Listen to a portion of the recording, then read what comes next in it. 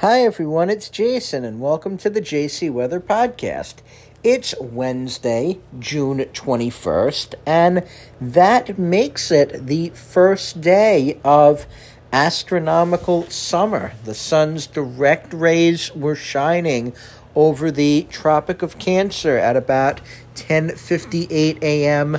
Eastern Time, and that means that the Northern Hemisphere had its longest day. We had sunset today right around 8:30, and that means north of the Arctic Circle, you were in full daylight. So, believe it or not, we actually see decreasing daylight from here on out. But the summer-like weather is actually taking a little bit of time to gear up.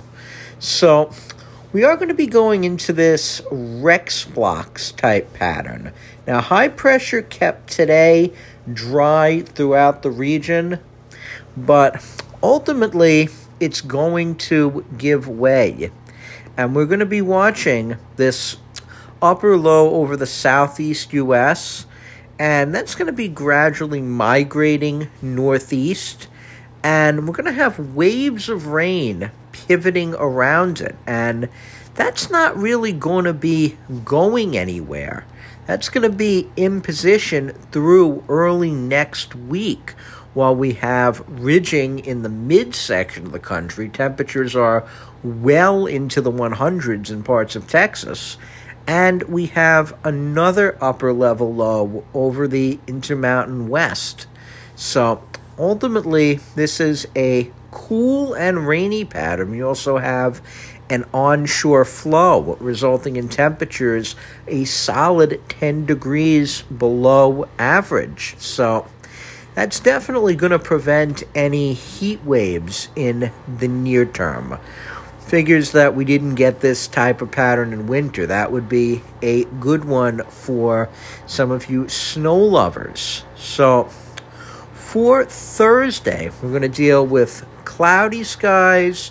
Rain is going to be on and off through the day, about a 70% chance through 3 o'clock, and then it really diminishes.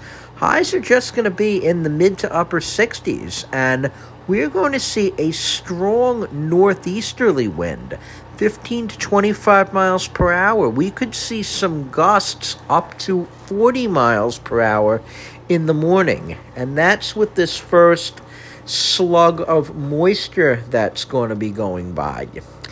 Now, Thursday night, we still have showers and drizzle in the forecast, especially after midnight. It looks like we're going to be revving back up, and lows are going to be in the mid-60s.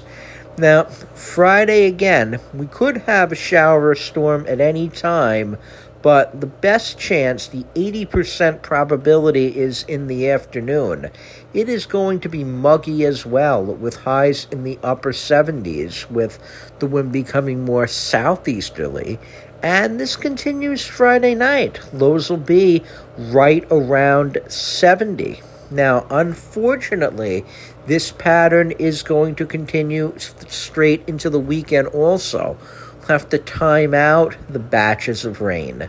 But it looks like diurnal heating is also going to be a driving factor. So we'll have showers likely during the morning on Saturday. We'll introduce thunderstorms in the afternoon with a high of around 80. And we'll fall back into the upper 60s Saturday night, still with showers and storms, especially in the evening. Sunday might see just a little bit more sun. Call it partly sunny to start with just a few showers in the morning. But we are going to see storms become more widespread again in the afternoon. Sunday we should get into the low 80s. And Sunday night will continue the chance of precipitation with lows falling into the upper 60s. So not a lot of change, not very warm weather, very humid weather. Precip chances every day, maybe not the start of summer that some of us would have liked to see.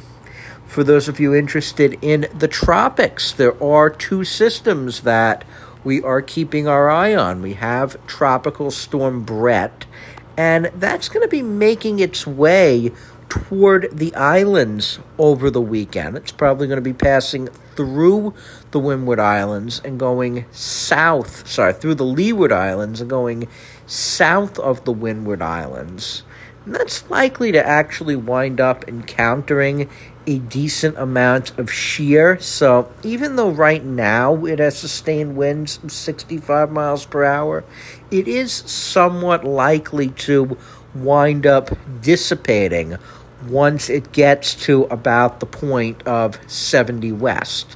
But it's worth tracking, and it's early in the year to have something developing that far out. There's a lot of shear, though, in the Caribbean, and that's not too surprising either, given the time of year and the fact that El Nino is developing.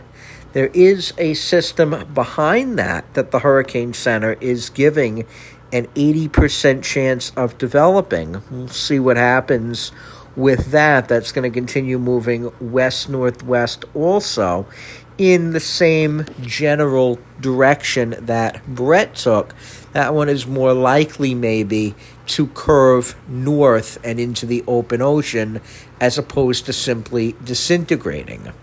I'm Jason, and thank you for listening. You can find out more by going to jcmeteorologicalservices.com, on Facebook at JC Weather NYC in Long Island, and now on Patreon at JC Weather.